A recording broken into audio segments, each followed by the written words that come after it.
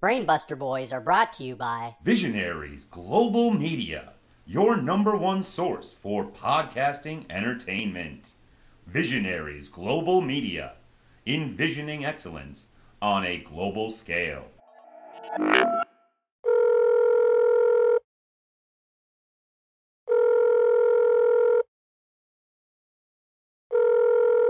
Yo, Brad, what's up, baby? How about the last episode, huh? Particularly the last thing on the episode, but it made your ratings shoot right through the fucking roof, buddy. Just like a finger through a tub of butter, just right through. Hey, Greg. Well, what's all that racket? It's the fucking garbage compactor. I turned it on last night. It has not turned off since. Fourth fucking time this has happened. Swear to God, this garbage better be the size of a fucking Tic Tac when it's all done. Well, hey, I'm just having a little trouble hearing you. Cool. Shut the fuck up. Alright, what's up, Brett? How about that fucking show, huh? The Brainbuster fucking Boys. Hey, listen, Greg, listen. Hey, we got some feedback from some of our listeners, and hey, we know that some of the parts of last week's show were out of your control. But... Oh, what, my fucking neighbors? Hey, fuck them. I paid this bum $5 to take a shit on their doorstep.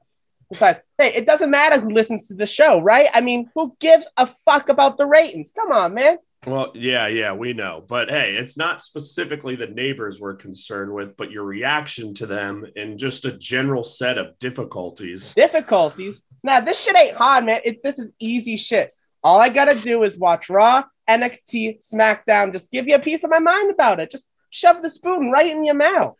See, that's the thing, Greg. We want to hear your opinions, but it just seems like less of a report and more of a rant.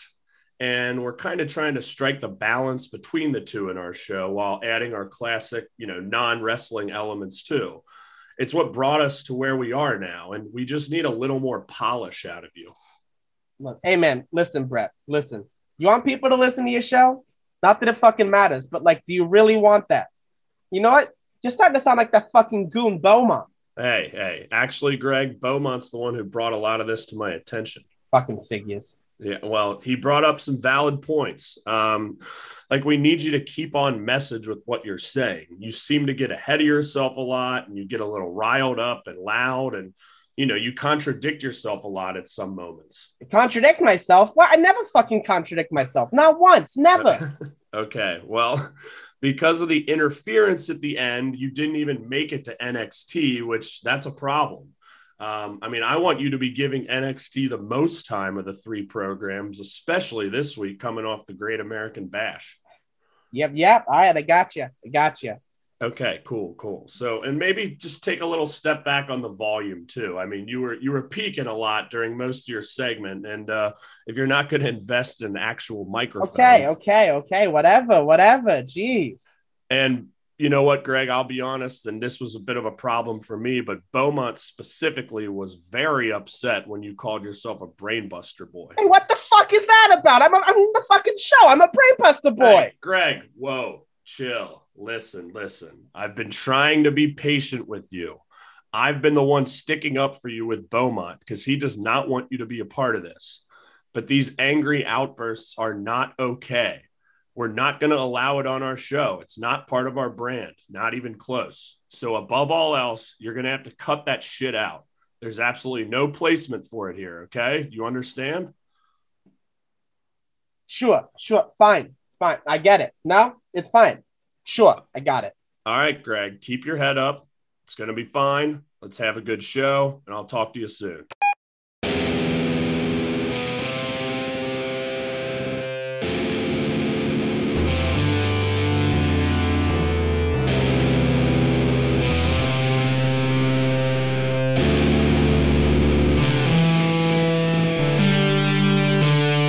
You ready? Let's do it.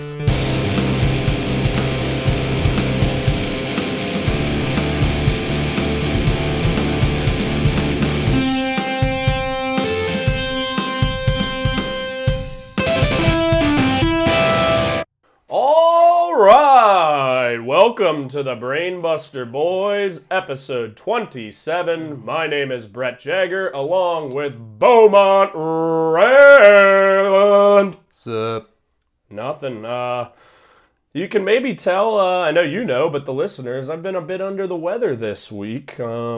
Mostly, I think, allergy and asthma related. Mold counts have been very high. Been coughing a lot, shortness of breath. It's been just wonderful, but certainly wouldn't miss this recording for the world. Not one bit. You know, it's kind of been weird. It's kind of like we've had this rain sort of come in, kind of tumble in. I'm hoping the that'll outside. kind of wash away all the toxins in the air, so to speak. Yeah, you know, like it's almost like Micah has been here. Yeah, in and person. hoping that this week we'll have a little less toxic, less upset, which our guy Ethan Page certainly started off on a good note on that one, as we'll get into later. He sure did, yeah. Just get some smooth sailing, you know, let's have some fun. We've got number 2 of the Greg Goldman report, which I know you are certainly skeptical on, but what? Man. Let's hear it. What do you got? Like, I don't know. You know, I've been kind of thinking a lot. You know what I said about him calling himself a brainbuster boy. And yeah, I mean, I didn't quite care for that either. Well, and like we've been through so much, like, you know, like that's something that you have to kind of be there for those things. You have to be a part of those experiences to have that name. You can't just like charge in here, hang out on our porch when we get back from a road trip and just you know saunter on into our show. I agree. Yeah, you can't do that. And like, but on the flip side, on the flip side, he's like, not a brainbuster. He's not a brainbuster boy at all. And his show was bad last week. It was okay. Yeah, I mean, like, okay, I get like. I mean, I was still entertained to it. I mean, again, the train wreck is kind of part of the appeal. Right. I wish he would have talked about NXT. Right. And like that said, thank God for it. Thank Lord have mercy. But like that said, you know, I've kind of realized like there's not a lot he can do to change the upward trajectory of this show, the trajectory that we've been on. You know, there's nothing that like, you know, he can't ruin us. Like we are doing him a favor, you know. That exactly. like you know, like it is all down. Like he is downstream. And if it doesn't work out, it doesn't work out. But right, hey, here we are, and we're giving it a shot. And I can't wait to see what he's got cooked up for this week. Yeah, you know, big part of me, medium-sized part of me says me too. Especially with the poor ratings for Raw this week. I think it was the second lowest. Or will he? Yeah. I don't know. I mean, he definitely kind of contradicts himself, but, you know, he talks about ratings all the time, but then also says he doesn't give a fuck about them. But hey, it's the second lowest rating for Raw since the year it debuted in '93, so that's newsworthy as far as I'm concerned. Hard not to give a fuck. And, like, you know, ratings is a big topic on Twitter. Like, he's not the only person who's a part of it, even though he's you know, in our corner of the internet, a big, you know, influencer or fueler of it, you know. But yeah, usually, like, that's the one, you know, bit of ammunition that WWE people kind of have, I guess, logistically in terms of like an empirical fact, you know, and that doesn't really matter to me, you know, that, you know, doesn't matter, and, you know, who does give a fuck about ratings? Yeah. But, yeah, like, I think, it is something. It is noteworthy with all the cuts and now these people joining AEW. Yep. You know, you hear people complain about AEW hasn't turned a profit yet. They've been around for 2 years. It took WCW how long? Yeah. A while. Yeah. And WWF now is even more established. Yeah. Like they're going to be decades just after fine. back. Yes. But, yeah, I mean, obviously he didn't talk about NXT last week. We had a pretty solid NXT Great American Bash this past week, so I'll be interested to hear his thoughts on that. And Kyle O'Reilly fight Adam Cole again, which right? Cole won this time to kind of put that at one-on-one, and kind of how we talked back when we were covering WWE and NXT, like when O'Reilly beat Cole at Stand and Deliver, there was the talk of, okay, is Cole going up to SmackDown or Raw, or do they do this kind of best of 3 feud like Ciampa and Gargano did? And clearly that's where we're headed. It's 1-to-1, and I love it. Yeah, I want to watch that match. It was just a very, you know, unlike the Stand and Deliver match, which had weapons and went 45 minutes or whatever, this was about like 18 and just like very good old school wrestling, and it was just an awesome match. It sounds tight. It was a good show, and you will hear more about it later on in the Greg Goldman report. Hopefully. And you mentioned WWE releases and folks coming into AEW, and we certainly had a big one this week. Don't call me Tommy End. My name is Malachi Black, and he is here in AEW. And the reason he is here right now is hilariously due to a clerical error on WWE's part, which they did not update his 30-day non-compete to a 90-day non-compete when he went up to the main roster. So I think that's what made his debut even more shocking, and cannot wait to see what Malachi Black brings to AEW. Another thing that his name is spelled Malakai. Yeah. Which I wrote down Malachi. Like the classic Jewish Hebrew name. Yep. Malachi Constant. I did the same. From the Sirens of Titan. It's a good Kurt Vonnegut book. But I have read that one. Yeah. Malachi, the luckiest man in the world. Yeah. So I had like a brief Vonnegut stage. Yeah. I don't know, 5, 6, 7 years ago. I read a few of the books, and that was one of them. No, they're fun. Oh yeah, he's a hoot. Yeah, he is a hoot. But yeah, so with that, we have decided, and don't know which match yet, because this is Thursday, we're going to be recording that on Saturday, but if you recall, we are going to watch a Aleister Black or Tommy End match. Plenty to choose from, and we'll figure that out. But I guess you haven't really seen him wrestle yet. No, I saw him do the that sort of like children's book promo on SmackDown, that like Fable promo. Yeah, when he first started coming with the back. animation that was kind of wicked. So it'll be interesting because like. I guess without that level of production in AEW, he's just going to have to be that role. And, he look cool. He had the black eye. We'll talk about that later. But I mean, it's exciting. And, I mean, we're going to choose between Gargano, Andrade, Adam Cole, even AJ Styles on the indies. It'll likely be one of those 4 matches. But, yeah, looking forward for you to see him. And he had a real badass entrance in NXT, too. And the kick again, we'll get into it, but it's going to be awesome. So, that's pretty much all I got. You got anything else before we hit the road and rage on to Miami? All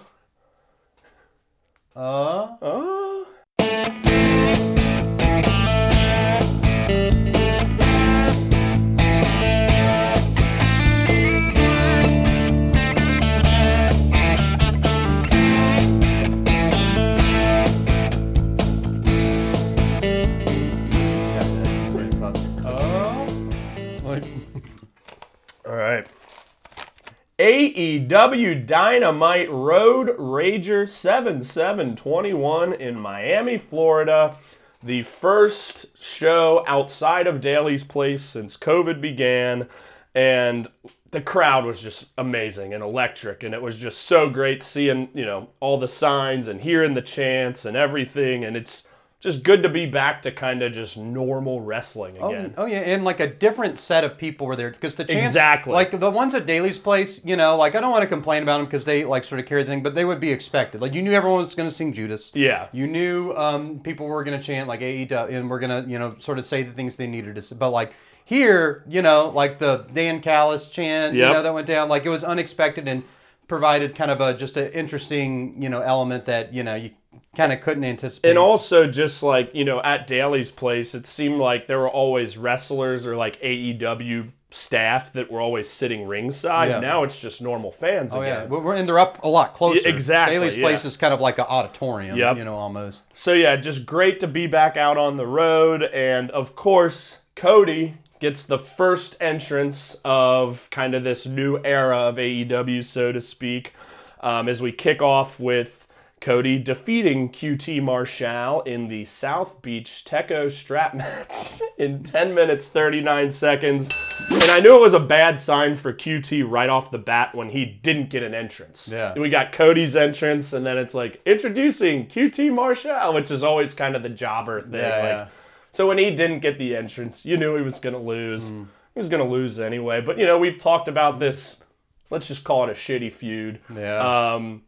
You'd kind of been saying, like, we needed a good match, and this was okay. Like, it was fun. I mean, strap matches are certainly different, and you got to touch all 4 corners, so, it was unique, kind of reminiscent to the Camarado-Dustin bullshit match. So this was bullshit match part 2, because Dustin showed up in this. Yeah. So there's continuity. Yep. It's a damn sequel. Yeah, so Aaron Solo of the Factory, hit Cody early on, and yes, Dustin, they call him the Natural, came out and he chased out Solo and Camarado. Interesting to note, Anthony Ogogo hasn't been seen in about a month. Oh yeah. I was even thinking the past few weeks you've only seen Solo and Camarado. I'm like, who's missing Ogogo? But I don't know if he just went back to England or what, but I'm okay with it. And so yeah, the match was fine. I was entertained.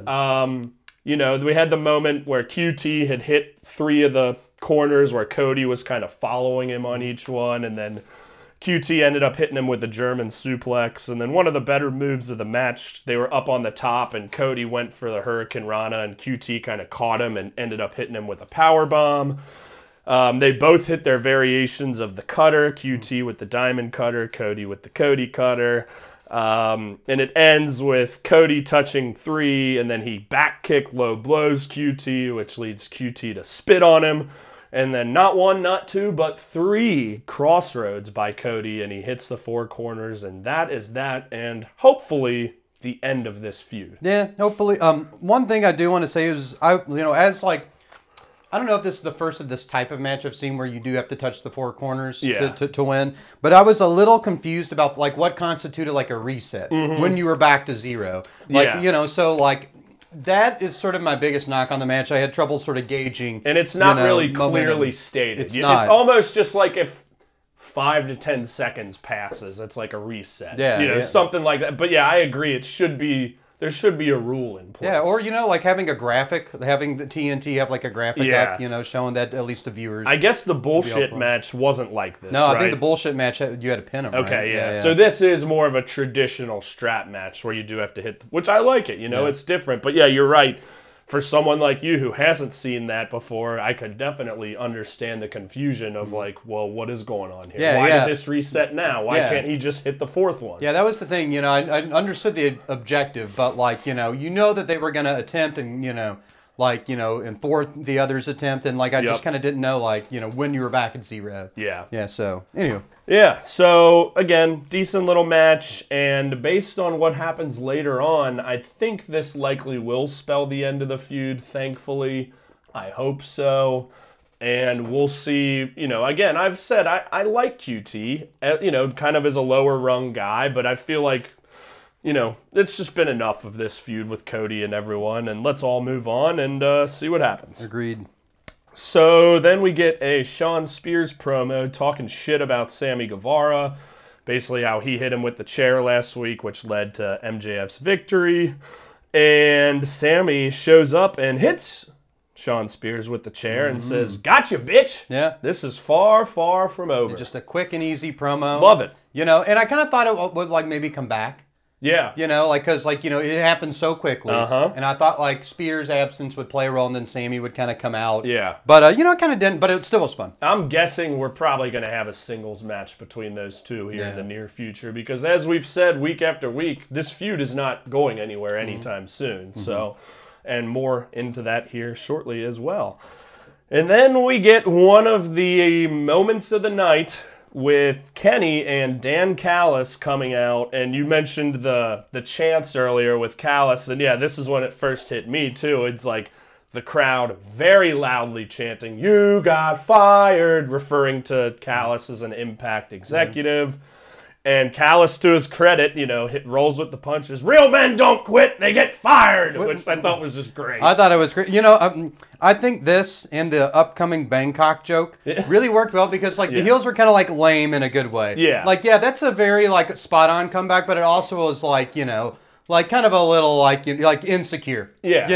And so you kind of had sort of that behind the heels, which I thought was a fun element. And that's what these crowd chants will do to the performers is kind of force them to improvise a little bit. And that's kind of what a lot of this is. And not that it wasn't happening at Daly's Place. Definitely towards the end, you'd get some chants and cheers, but not like this where it was loud and loud to the point where they almost had to react to it. Right. So love it.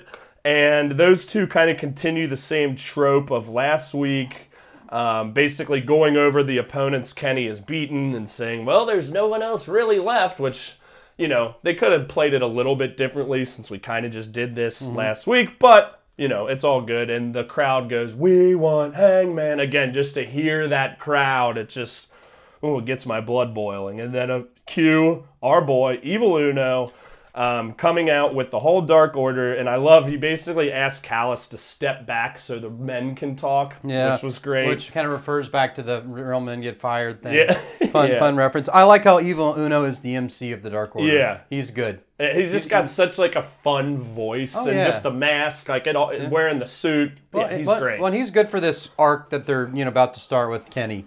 Absolutely. Their championship trajectory thing here. So Uno basically asks why they're ignoring the crowd, why they're ignoring the number 1 ranked wrestler in AEW, and Kenny says, Evil Uno's a smarter person than he is a wrestler, and then he asks him the capital of Thailand, which of course we all know is Bangkok, and Kenny kicks him in the nuts, which leads, of course, to Gallows and Anderson coming out, and here comes Hangman, and the crowd fucking loses it. So do we. I love it. He clears everyone out, and just the moment, we talked about this last night, but that moment when he cleared them out and he sets up on the apron for the buckshot, and you could just hear that pop of the crowd just go nuclear. And I knew they weren't going to do it yet, because like we said last week, this is going to be a slow burn. Very slow burn. Doing it so well, but just it's going to happen. And when it does happen, it's going to be fucking electric. Yeah, and I'm kind of, he needed to come out this time. Yep. We needed to have, again, good moment to have on the first, show outside of Dana's place, first leg of this road trip that they're going on. I like how Kenny skedaddled like Dan Callis. Yeah, they're nice, some nice stare downs between the two. Oh, yeah, and so, definitely, this whole segment was, kind of one of the first times the heels kind of, the big championship heels kind of seemed very cowardly. Mm-hmm. They've kind of, really sort of pissed you off, but now they just kind of seemed like, like I said, very cowardly. Interesting to note, though, that Callis referenced Fight for the Fallen, which is at the end of July, and Kenny needing an opponent for that. So it'll be interesting to see. I mean, I imagine Kenny Hangman's going to happen at All Out, the pay-per-view. It just seems that's what should happen. Yeah. But with mentioning Fight for the Fallen, could they do it there? Mm-hmm. I don't know. I feel like it'd be too soon to do it over the next, 3 weeks. But does Kenny still defend the title there? Does he defend against someone in the Dark Order? I don't know. I think so, and I think clearly Kenny in kayfabe doesn't want to fight Hangman. Exactly. So they can delay it. Yeah, there's going to be some sort of trickery. Yeah, I agree. But it's the best shit going in AEW, and we will continue to monitor the slow burn week by week, and we can't fucking wait. And then we have normally very upset Ethan Page and Darby Allin in a sit-down interview with Jim Ross to discuss next week's coffin match, which was supposed to be this week, but Ethan was very upset last week and basically said, no, we're waiting another week and you can't touch me. Shockingly, very composed Ethan Page during this interview. Yeah, I think he maybe just blew his own head gasket last week. Maybe JR, the peer mediator, kind of, helped a little bit. JR is great during these segments, too. I've seen people online saying, and, I'm totally fine with his commentary. He has the botches, but people are saying, maybe they should keep him more in this role and kind of, eventually give commentary to someone else, but that's beside the point. But he's always great in the, like you said, the peer mediator of these segments. Yeah, in the middle. And I think just sort of his, kind of just affect just kind of slows things, just kind of calms things down. And I think it kind of created that vibe. Yep. It kind of played to Darby's sort of, skills, his acting skills a lot more. Yep. He kind of had the better lines. And Ethan, Page, still had words of a man who was very upset, but not the demeanor or the disposition. This time around. We snapped a couple good photos. That's about it. Yeah, so they kind of dug into a lot of their past, which we've discussed. They had some big feuds on the indies in Evolve, which basically Darby said Ethan was jealous and it's not his fault he got married and had kids, and Darby dropped everything to make sure he made it to AEW. That Ethan was a big fish in a small pond and he couldn't stand that Darby made it to AEW first. And Ethan was like, you speak the truth. And basically he said, I brought you up in wrestling and I'm the reason you're cashing checks these days, and next week I'm going to take you out. So, again, as composed and not upset as Ethan Page has been in a month, it seems like, and I think the coffin match next week should be a banger. Who do you think is going to win? That's kind of an interesting one. I mean, I would love to see Ethan Page win, but smart money's on Darby here. Probably. I mean, he's the person, as that conversation sort of, pointed toward, like kind of the person just with more like clout in the storyline and just more direction and weight. And Ethan Page is a little bit behind, but not far. I mean, he's got his thing. And we'll see as well as if they do like a Sting Scorpio Sky match as well, because I think that could very well happen also. Agreed. So then we get to the pinnacle of Cash Wheeler, Dax Harwood, and Wardlow defeating the Inner Circle team of Jake Hager, Santana, and Ortiz in 8:56.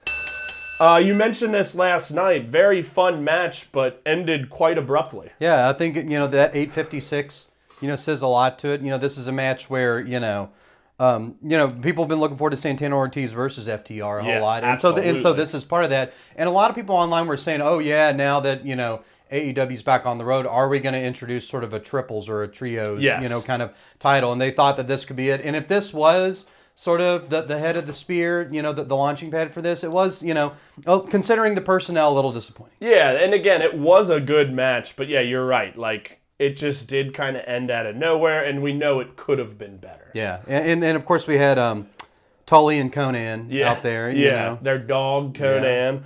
Yeah. But yeah, of course we had our classic Hager Wardlow face-offs, the big boy brawl. Some fun stuff between FTR and Santana and Ortiz.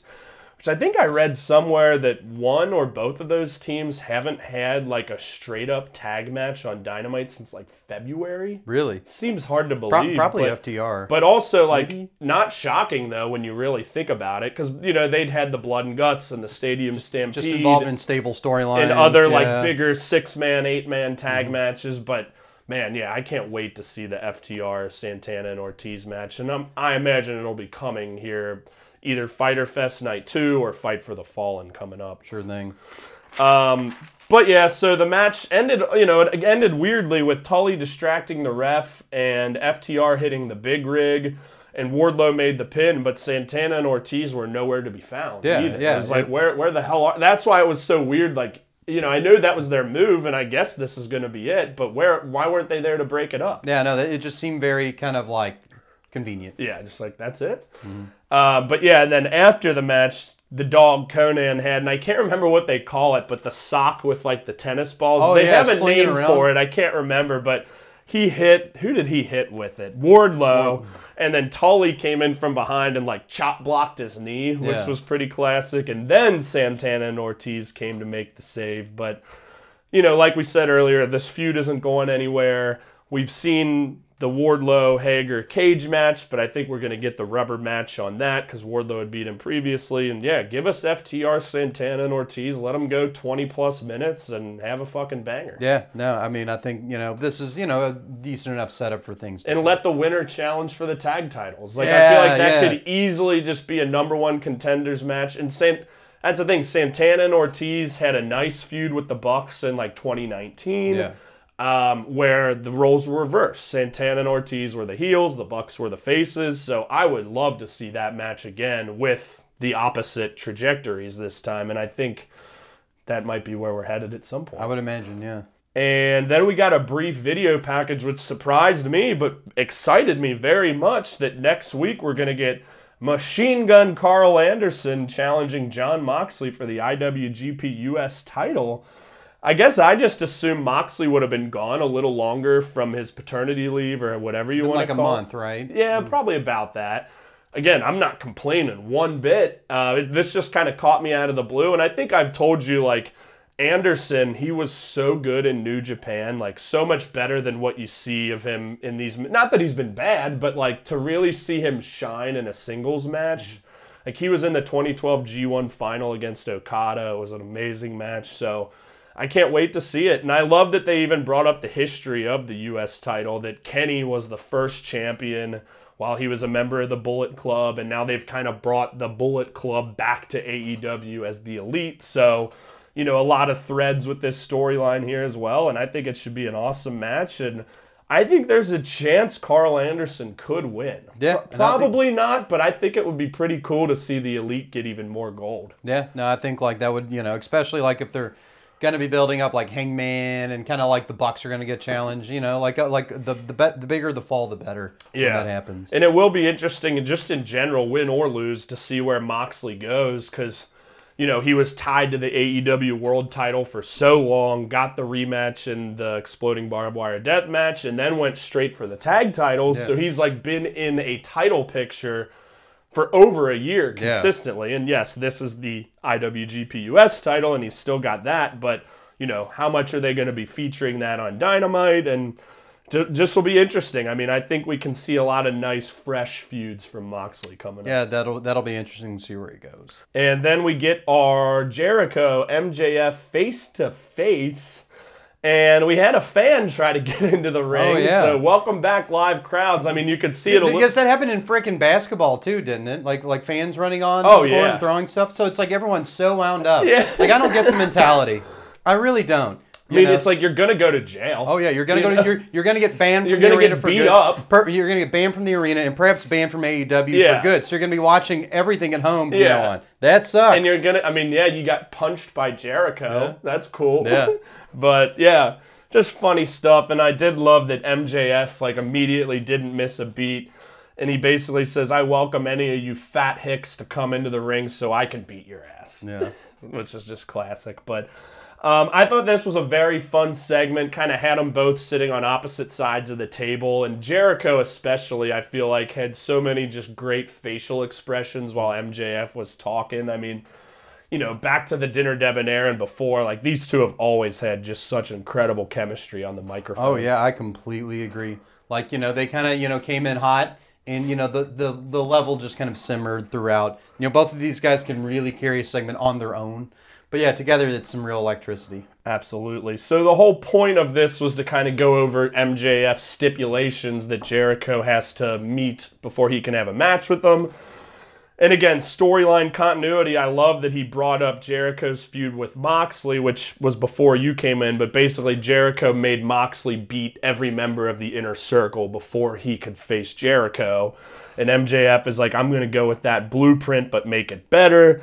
You know, they talk about mythology and the labors of Hercules, and MJF's like, I've got 5 labors for you. Mm-hmm. And Jericho will have to face 4 opponents of MJF's choosing with different stipulations and win them all back to back to back to back before he can face MJF. And Jericho says, if I can't win, then maybe I don't belong in AEW.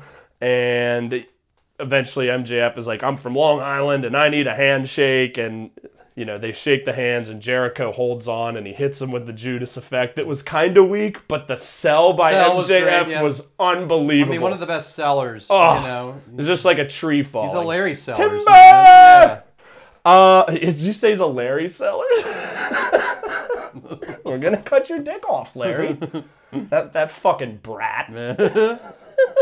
But no, this was great, and it'll be very interesting to see who Jericho has to face. I saw someone online say, like, Sammy would be one. Like, how great would that be? You know, he has to beat Sammy. Oh, yeah, you know MJF's going to throw some psychological shit on Absolutely. him. I'm sure it'll be at least 1 or 2 Pinnacle guys, like maybe Wardlow, because Wardlow was one that Cody had to beat when MJF did the same thing to him a couple years ago. Well, and someone who Jericho can, like, have, like, a, you know, they're going to be plot matches, you know, and, like, you know, who Jericho can hold his own against. Like, it wouldn't be like Kenny or Mox. No. Maybe Mox, though, since they had that feud, since they referenced it. That could be fun. I mean, maybe you could get, like, an Archer or someone, like a bigger dude as well. It probably wouldn't be Mox because, I mean, you know. Probably not. Yeah, because he would have to. I mean, one would assume he's going to win all these matches. I mean, he's going to. Yeah. I think the Sammy one would definitely be, like, that's where you'd get the most drama. Oh, if for he had to beat Sammy, like...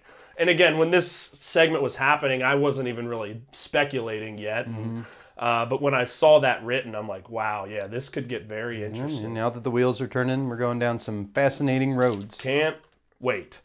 And we get a Britt Baker DMD with Rebel promo with Tony.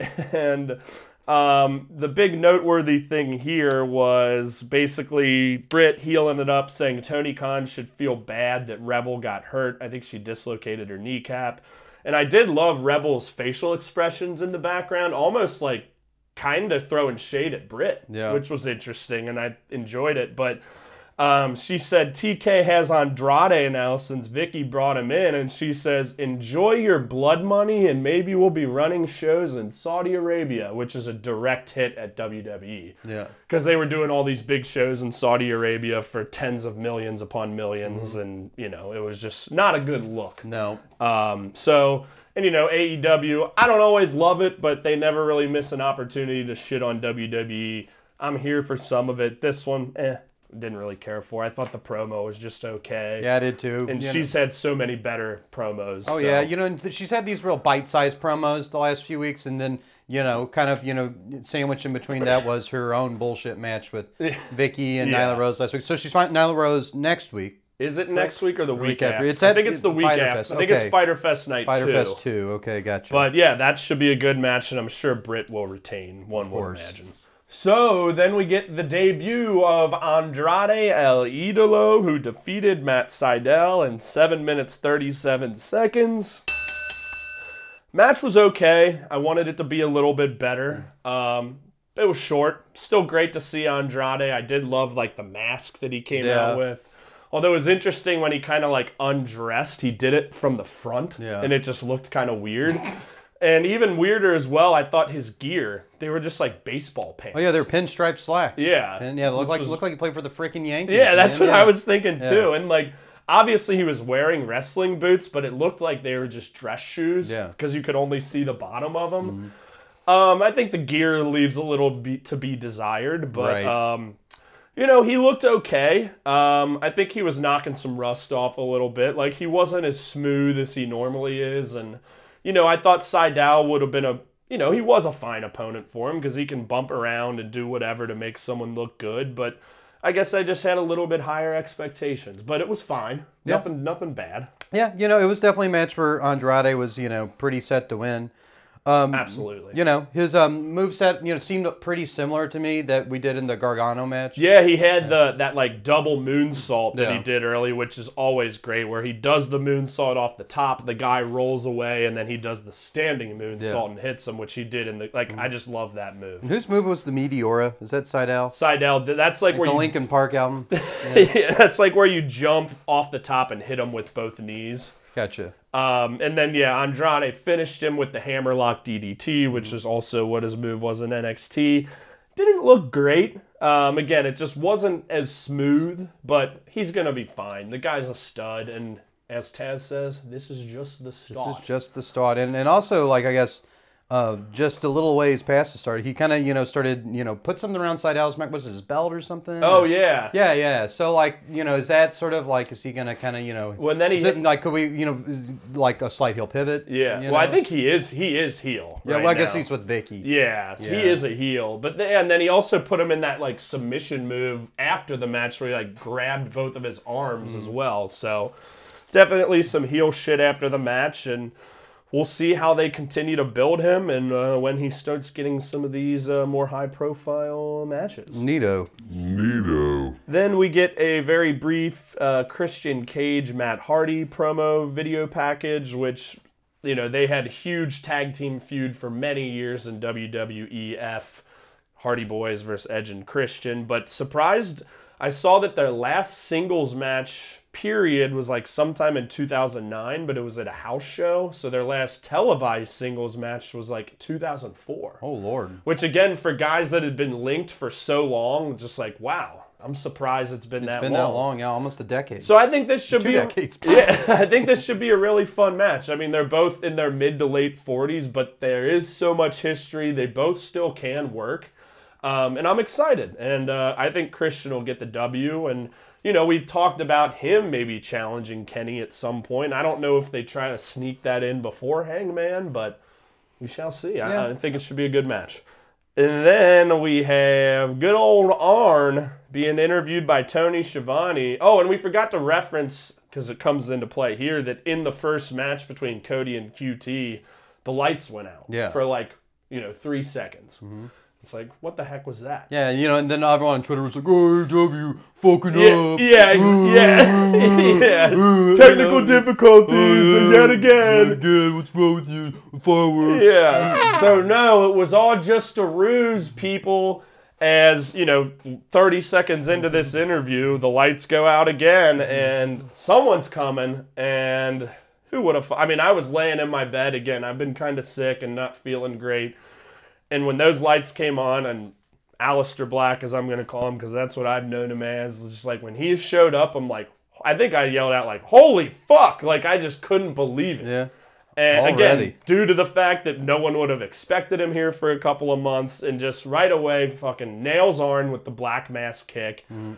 Cody comes out, he nails Cody with the kick, and just what a way to bring him in. And he has the black eye, which I read he sustained an eye injury on SmackDown or in WWE at some point, and I love that that's carrying over.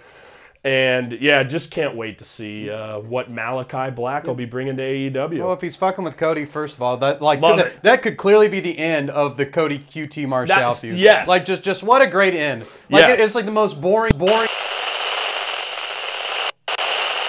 Well, we just had our own blackout there. Yeah. I knocked out the power strip, which basically has everything plugged into it. I know what I was going to say. I was going to say, like, this being the end to the Cody QT Marshall feud is like the most boring sentence ever, ended with an exclamation point. Emphatic. And that's why when we said earlier, we think it's the end of the feud because of this. And I love that Black comes in and goes right for Cody, you know.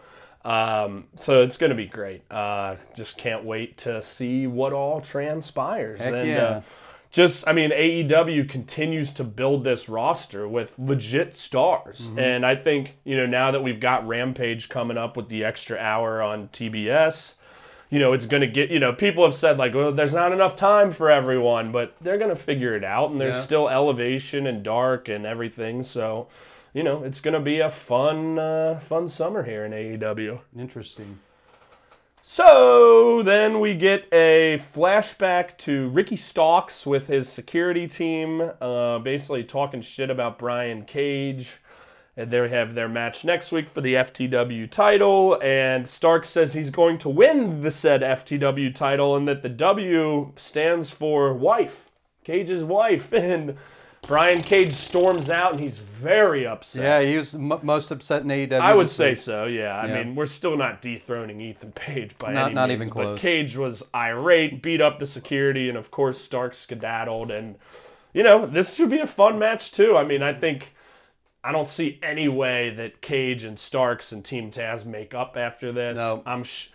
I was going to say I'm sure Cage is going to win, but maybe they have Starks sneakily heel bullshit, maybe with some help from Hook. Get the victory. I feel like that would be the more compelling story. Right. And then you can still have Cage kind of feud with all those guys throughout. Well, I think they're propping Cage up. I think they're kind of wanting to kind of get Cage sort of out of that maybe a little bit. Yeah. Kind of move him away from the Team Taz feud and kind of get him against other people. Yeah. Because, hell, like he could be he's done TNT title stuff. Could he, move up and challenge Kenny at some point? Yeah, we talked about maybe he does end up beating Miro. And, I think he certainly could challenge Kenny. And I think that would be a great match. Yeah.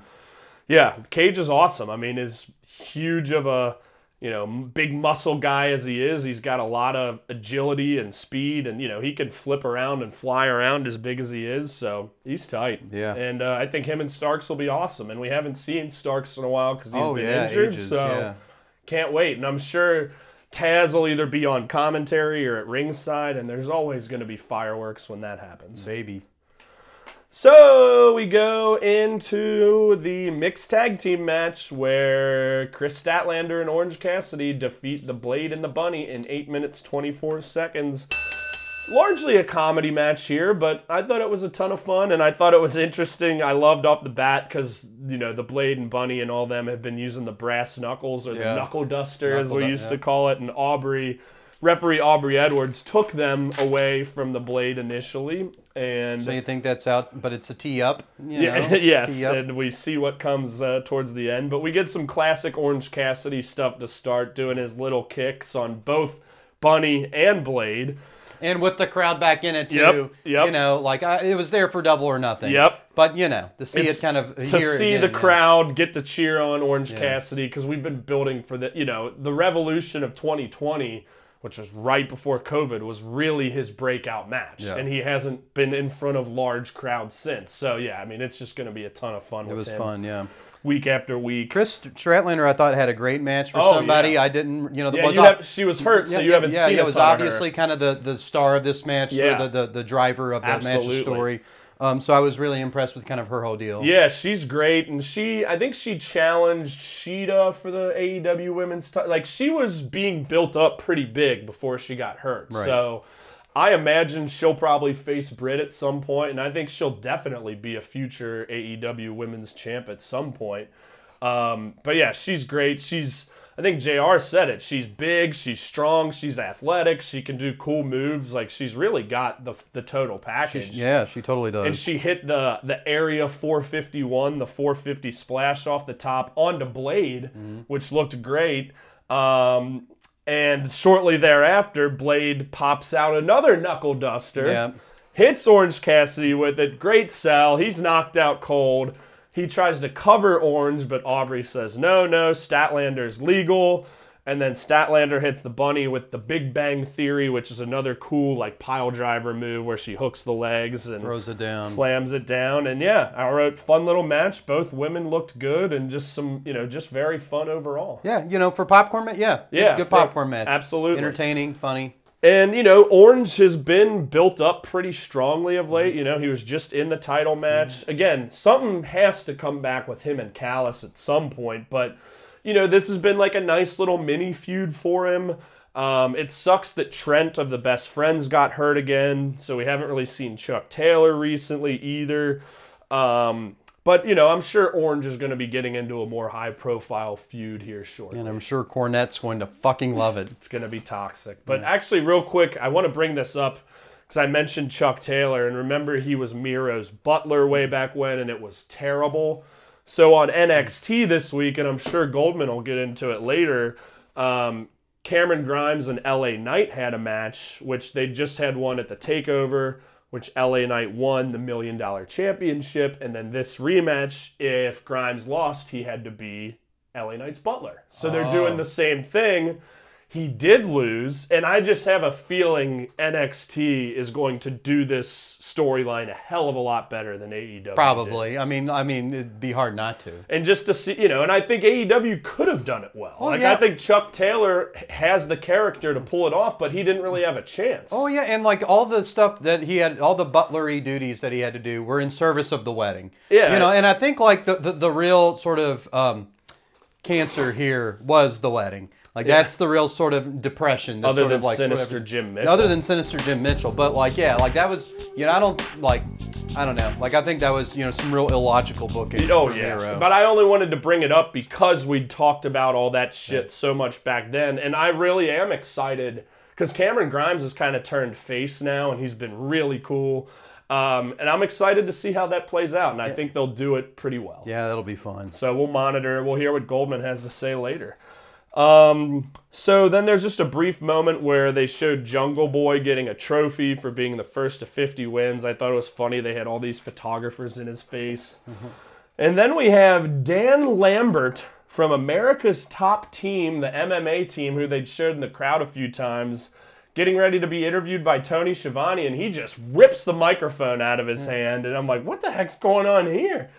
And, he's spouting and saying that, if I wanted to watch good wrestling, I'd watch Florida Championship Wrestling from the 70s and 80s. And he's like, AEW sucks, and wrestling's gone downhill since the late 90s. And I'm like, I think I texted you. I'm like, this guy's awesome. Yeah, he is. And a little bit about him that I told you. So the NCAA recently passed NIL, name, image, and likeness laws, which, in short, it allows college athletes to make money. Which should have happened long ago. Yeah, the schools aren't paying them, but they're allowed to make money based on their, success in athletics on their own, an entrepreneurial thing. So this guy, that some businesses kind of also, made offers to people. So this guy and that gym that he runs, he's offered Miami football players 6 figures. It's insane. Yeah, which is kind of a little exploitative from it because it's supposed to be about the players making a little bit of money. Yeah.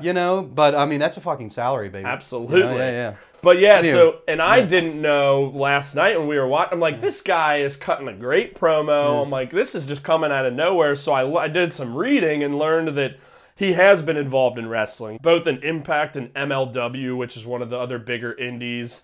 And then he was actually aligned with your boy, Booby Lashley, for quite a time in Impact in like 2017, 18. And was just reading, there was an interview with him, and just, he is a huge wrestling fan and has been his whole life. And just like, I'll do as much as people will let me do. I'm having the time of my life doing this. His big MMA people were there too. The woman, they kept showing Amanda Nunes. Amanda Nunes, yeah.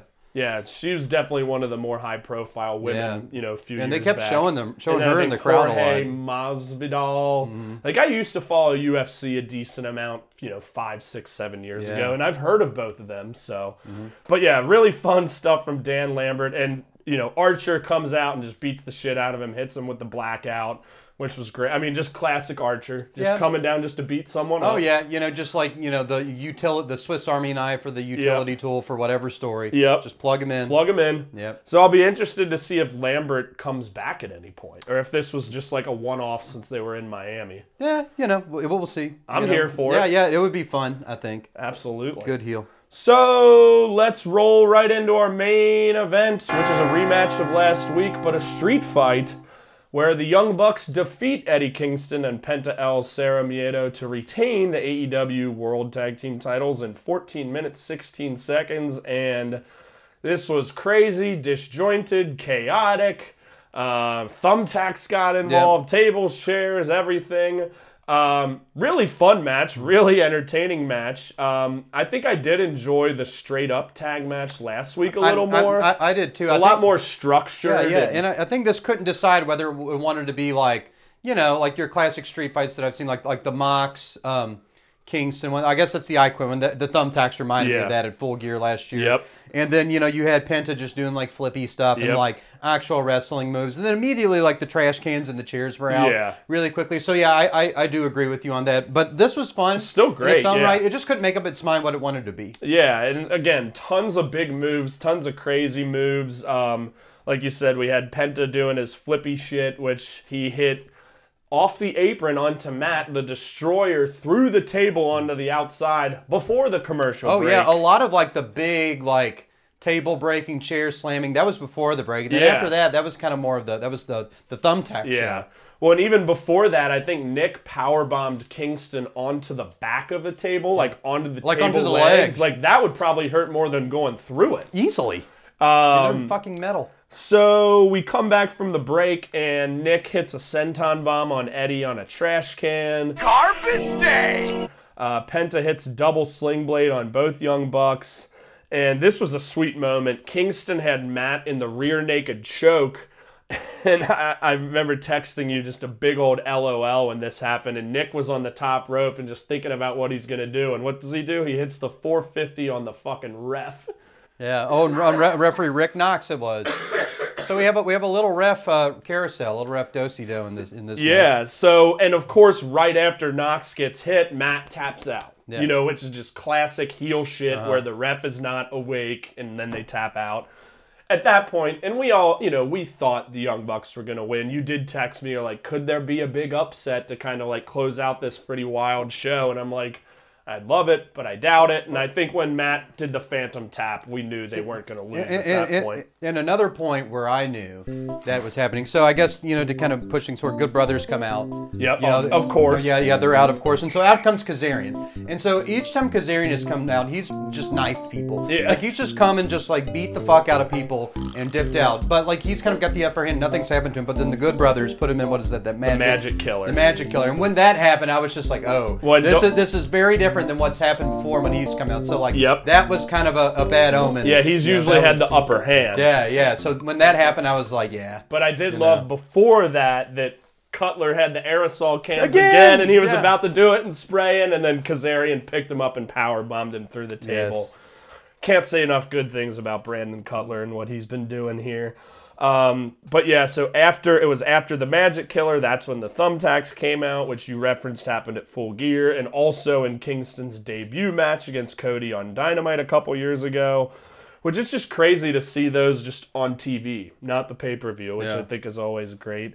And they did some different stuff with the Thumbtacks. Like, yes, they did have Nick hitting the top rope Hurricane Rana on Penta onto the tacks, which was kind of the first thing that happened, but then the Bucks just started throwing the tacks, which you don't see very often. Yeah, which is pretty dangerous. I know, too, coming before your eyes, because you can see Kingston just wiping them off, and then not only that, Nick put a bunch in Kingston's mouth. Ooh, yeah, he did, yeah. And then Matt super kicked him, and that was it. But, I did like that they did some cool, different stuff. And, yeah, that's a little dangerous. Yeah, pretty, pretty bloody. But Eddie Kingston doesn't give a fuck. No, he doesn't give a fuck. The thumbtacks are his thing.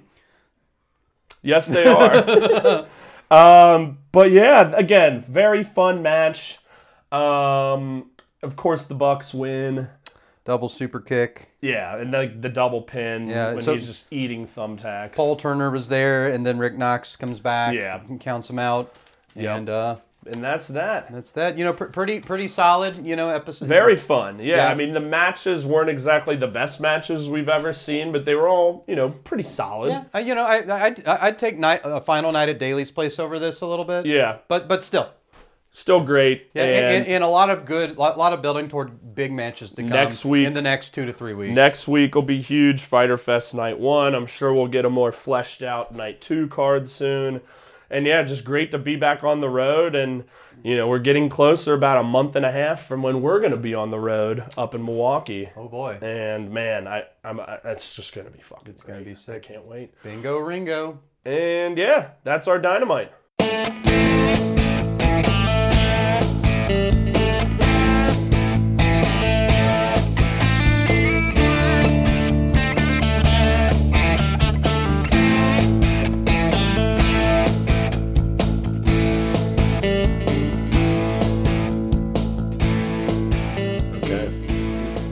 Good. What burns my ass? Ow. The toilet seat's on fire, man. Is it really? Yeah. I need to put it out. You need to put that cigarette out. Big time.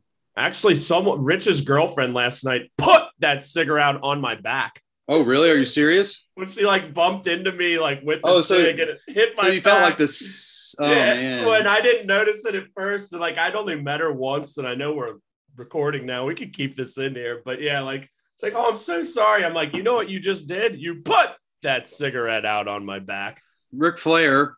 All right. I don't know if we're gonna keep that or what, but yeah, I think that was pretty funny. We're keeping it. Okay, so that burnt my back or shoulder, but no, I really didn't feel it, but it was pretty funny. Other than that, I mean, yeah, just high mold counts. How about that? That burns my ass. That's kind of what I think led to, and it's Saturday, it's Sunday now. Shit, I'm feeling a lot better, but it was a tough week. Still feeling some lingering effects, just respiratory, congestion, breathing.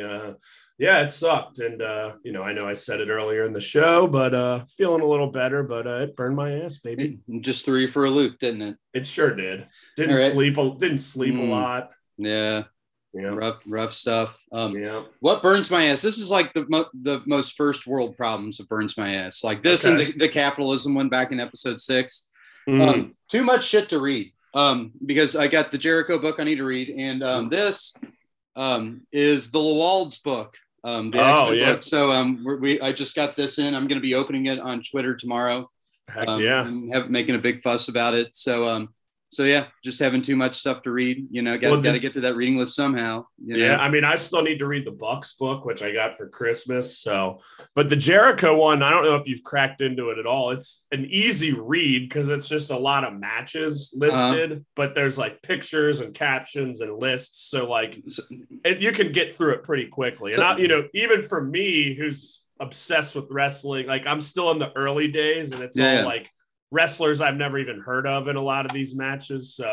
But it's cool. He tells stories and gives lists, and there's captions on all these pictures, but it's an easy one to get through. Let's put it that way. I'm gonna have to go ass over tea kettle to might. Yeah. And I know I told this to you off air, but Marvez in his foreword used the word yeoman, which is one that we've used a lot from the beginning in this show. So love that. We'll have to start doing a book club, man. They're piling up. Absolutely. The BBBBC. BC. Yeah. Absolutely. Heck yeah. Very good. Very good. If you recall. Call. So, we said in the opener we were going to do an Aleister Black match, but didn't know which one. And we decided to go with both of the new AEW guys. And Aleister Black going for his first NXT title against Andrade Cien Almas. So the two, most recent high-profile signings in AEW. This was from April 7th, 2018, NXT TakeOver New Orleans. So, we just talked like just over 3 years ago, like these two guys, they weren't actually the main event of that show. It was Gargano and Ciampa, who I've told you about. That feud was just insane. So co-main event, but I mean, this was for the championship. So guys, 3+ years ago, main eventing on NXT are now in AEW and just, throw them into the fold. I mean, just the star power for this brand just continues to grow. And I think it's huge on the precipice of Rampage kind of having that extra hour of TV too. No, big time. And like, I feel like this and the Andrade, if you recall, we just recently watched, are kind of the only two sort of more recent WWE matches we've watched for, if you recall. I think so, yeah. Yeah, and they've both been really good, kind of considering our experiences with WWE. And NXT was great. NXT was definitely above Raw and SmackDown. Yeah, absolutely. But fuck, I forgot where I was going with that. But I don't know. I kind of went into it thinking oh yeah, this is later WWE. This is gonna, sort of not be as good as a New Japan or some old stuff. But this was, yeah. Yeah. So let me tell you, 2018 period, I think is the best year of wrestling history, bar none. NXT was at its best. New Japan was at its best. It's when I left WWE. But just the match quality happening. And 2018 was NXT's best year. Yeah. And now we've seen 2 matches from it. So yeah, this was top quality shit we're talking here. Oh, for sure. Yeah. This is handmade quality shit we're talking here. Yep. Fucking Hal L. But yeah, let's just kind of how we tend to do with these matches. You've never seen Aleister Black before. What'd you think of the match? Let's get it out. He won the NXT title. He remains undefeated. And what are your thoughts? He had kind of the plot wins at his back, I thought, because he took a beating from Andrade. Andrade had a lot more room to do his moves and stuff. So he did a lot of counters and kind of, sort of had sort of the, how much more can he take kind of arc that was sort of going on in it. And with Zelina Vega constantly interfering, I think 4 or 5 times throughout the match. Oh yeah. And but whenever he, had his moments, he, capitalized with those kicks. What a great ending to the match. Absolutely. He's going to be fun, to see, I'm going to be kind of interested to see him in a match that's going to kind of feature him a little bit more, I guess, versus in this title defense where Andrade's kind of, equally as big, I guess. Yeah. No, yeah. And you mentioned the ending. We'll just kind of do that and then kind of run through some of the tight moves. But yeah, so Zelina had interfered so many times. This was coming off Andrade finally hitting his hammerlock DDT on the 3rd or 4th attempt. A big kick out at 2, crowd goes nuts. You kind of reach that point of the match where it's okay, they're kicking out of finishers. Anything can happen now. And then Zelina climbs the top rope yet again. She jumps to try and hit Aleister. He ducks out of the way. Almas catches her, and Black doesn't miss a beat and immediately just hammers him with the Black Mass kick. 1, 2, 3. It's right there. Took advantage. His window was right there. It just is a 1 second window, the catch and just the awareness of boom, hitting it. And that was that. Very precise wrestler. He is. Yeah, with the striking and everything. And there were a lot of counters in this one, but we'll just kind of run through a little bit from the top. But it started with Black immediately, running from the bell, hitting Andrade with the big boot. He gets him in what they called the octopus hold. Oh yeah, which is almost the crucifix pin. It was almost like he wasn't pulling him down, but just holding him in that. And I thought that was a unique, fun little move. And then, shortly thereafter, that's when Zelina got involved the first time with the head scissors onto Black into the steps. Probably 3 minutes into the match, she's already asserting herself. So teeing that up, absolutely. And you saw it in the Almas Gargano match. She's just a staple of involved. That's what made her such a good manager, is because she could get under the skin. because she was getting involved and actually causing damage. Yeah, and like, doing like pretty good moves herself too. Exactly. Very impressive. She's a good wrestler. Yeah. Then the match kind of started getting flippy and jumpy, which like with Andrade, you kind of think, oh yeah, he's like lucha, like sort of, but not Aleister Black. And who did those at least 2 moonsaults, one of them was right off the bat too. Yeah. And so like, that was, very impressive. I thought, another thing, I guess, to go with Andrade, I thought him using the ropes to put people in submission holds. Yeah. That was pretty sick, Yeah. He did it at least 2 times. I think once with the arm bar and then once he had like the head scissor, like, yeah, absolutely. Those draping and even beyond the submission, remember he draped him over, had like an inverted DDT to the back. Yeah. That was another move where he used the ropes. So yeah, definitely some creative rope movements here. Yeah. Once we kind of get through that little flippy exchange, that's when the strikes start coming and Black just hits a big flurry of them, which leads into one of his other moonsaults, the springboard moonsault. And then Andrade is on the top and he flips out of this, he gets out of like a sunset flip and then goes back to the top and hits that patented double moonsault. Yeah. Like we just saw on Matt Sydal, where he goes for it, the guy rolls out of the way, and then once he's on the ground, he flips again. And just a really cool move that I don't really see anyone else doing. And he does it pretty well. Yeah, he does. Definitely. Yeah. And,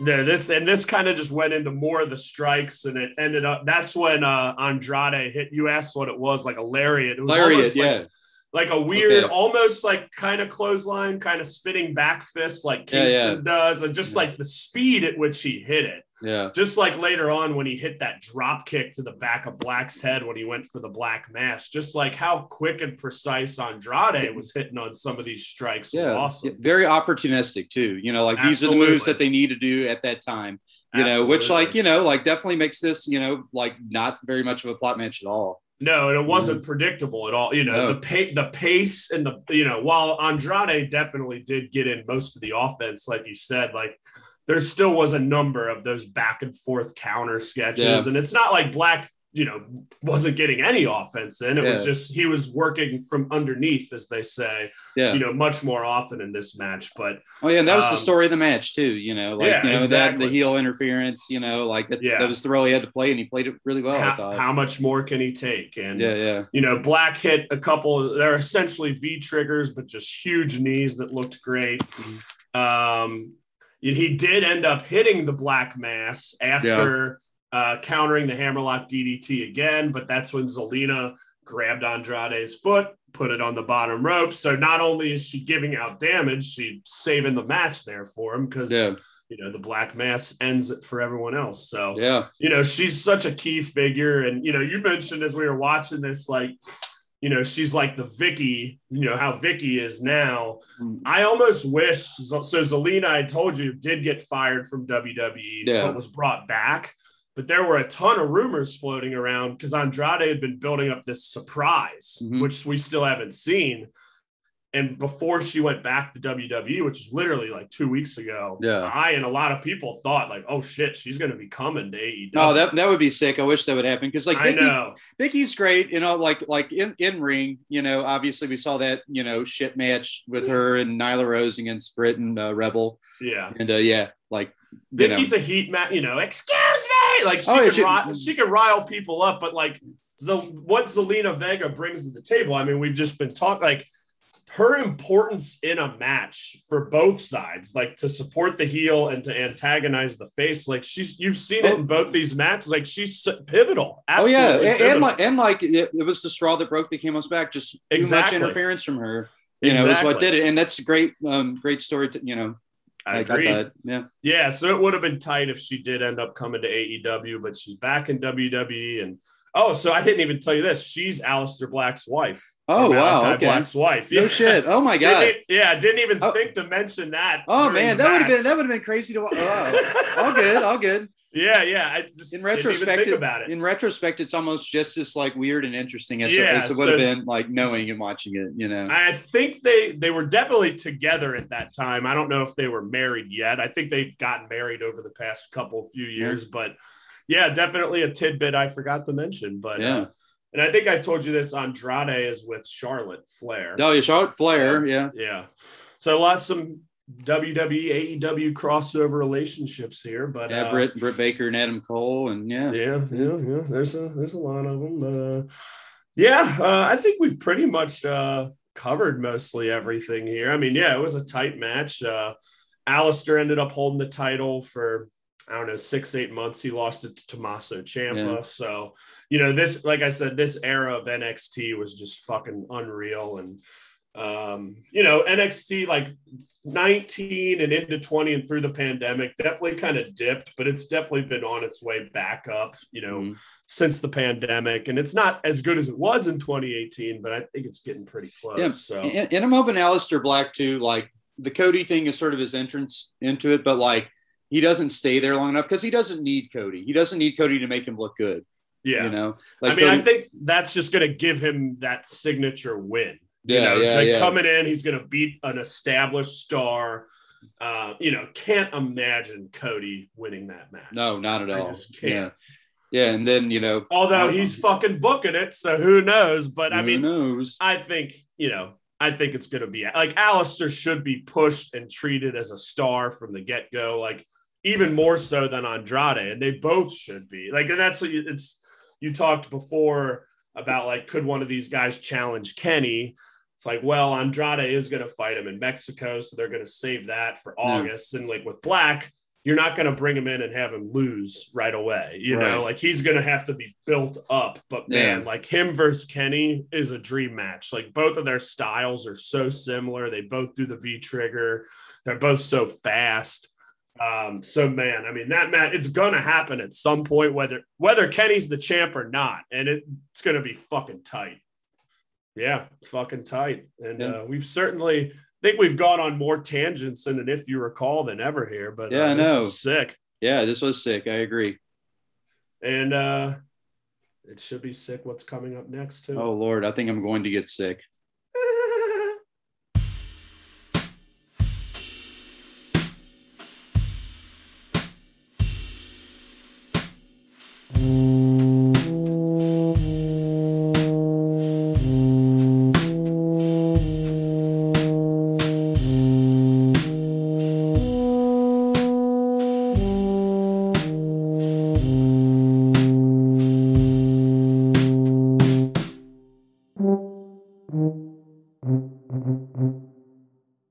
All right, everyone. It's time for the Greg Goldman Report.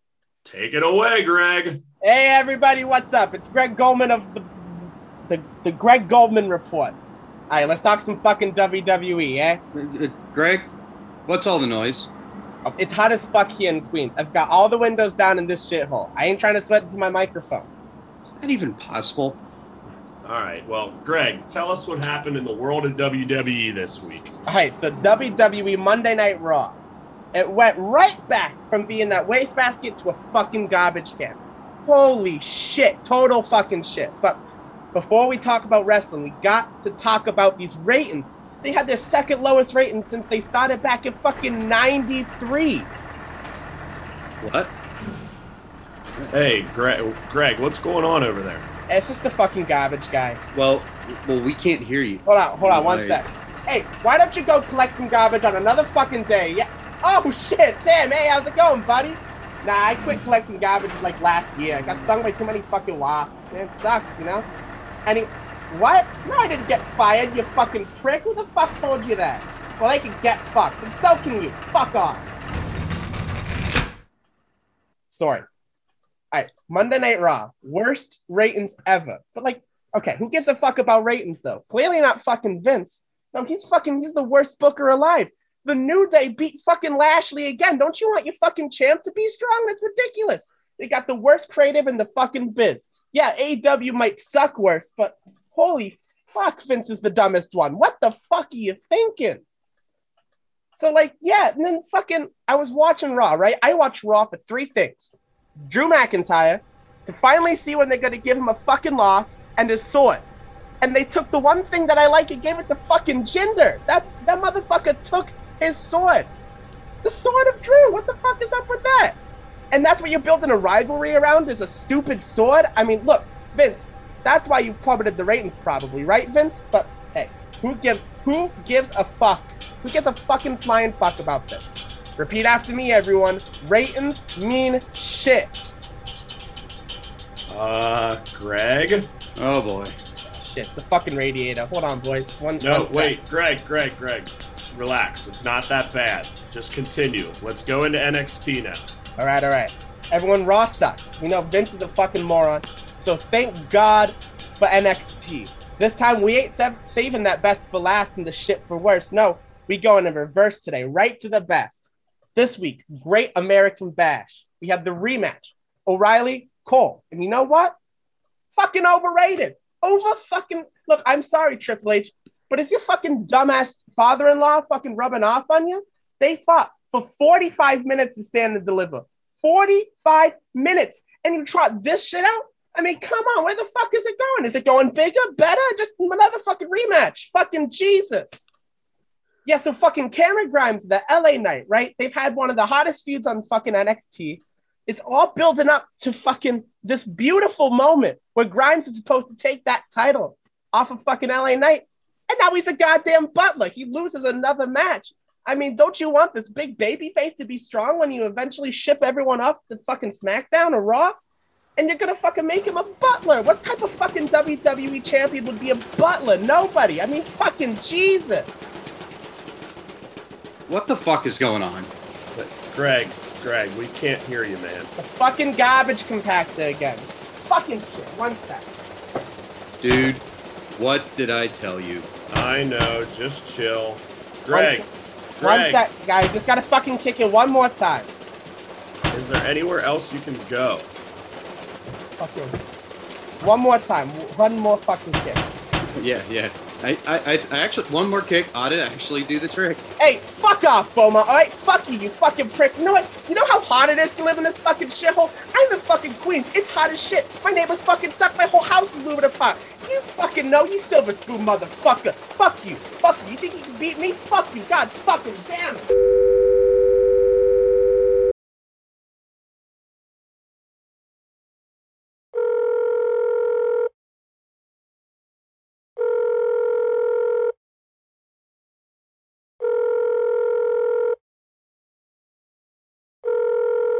Yeah? Hey, Greg, it's Brett. You got a minute, man? Listen, man, I'll do anything. Please. Look, I just want to be on the Brainbuster Boys. I want to talk about WWE. I just need my one chance, man. Listen, please. This is the one chance I need to fucking. I just need this, man. This is all that I got. Greg, wait, just calm down. You've had a couple chances. I want this to work as well, but you know this behavior is unacceptable, right? Yeah, no, I totally do. Look, I mean, I wasn't happy with it either. Okay, good. So Beaumont and I have begrudgingly agreed to give you one more chance, but with a stipulation. Sure, whatever. Look, I'll do anything. Just, let me have my chance. Let me have my one more chance. You mean it, man. Greg, we know how much this means to you. And I mean, you came all the way from Queens to our door in Newport, Kentucky. Which was super weird. And we can come up with a path forward if you take steps to address these issues. We think attending some anger management would be good for you. I'll do it. I promise. I will not let you guys down. Okay, good. And bring proof that you went. No bullshit. No bullshit. Awesome. Okay, we'll give you a call in a couple weeks and just get better, man. Like we can make this work. All right. Yeah, great. Got it. Okay. I will work on this. I'll see you. Strongly disagree. What? We just talked about this. Yeah, still think it's a bad idea. Terrible, really. Like, he is our problem.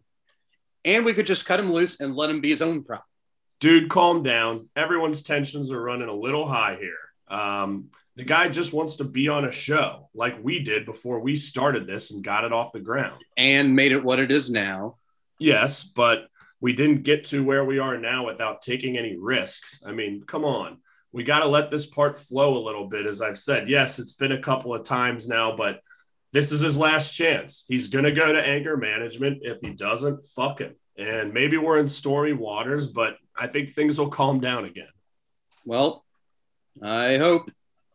They will. Trust me.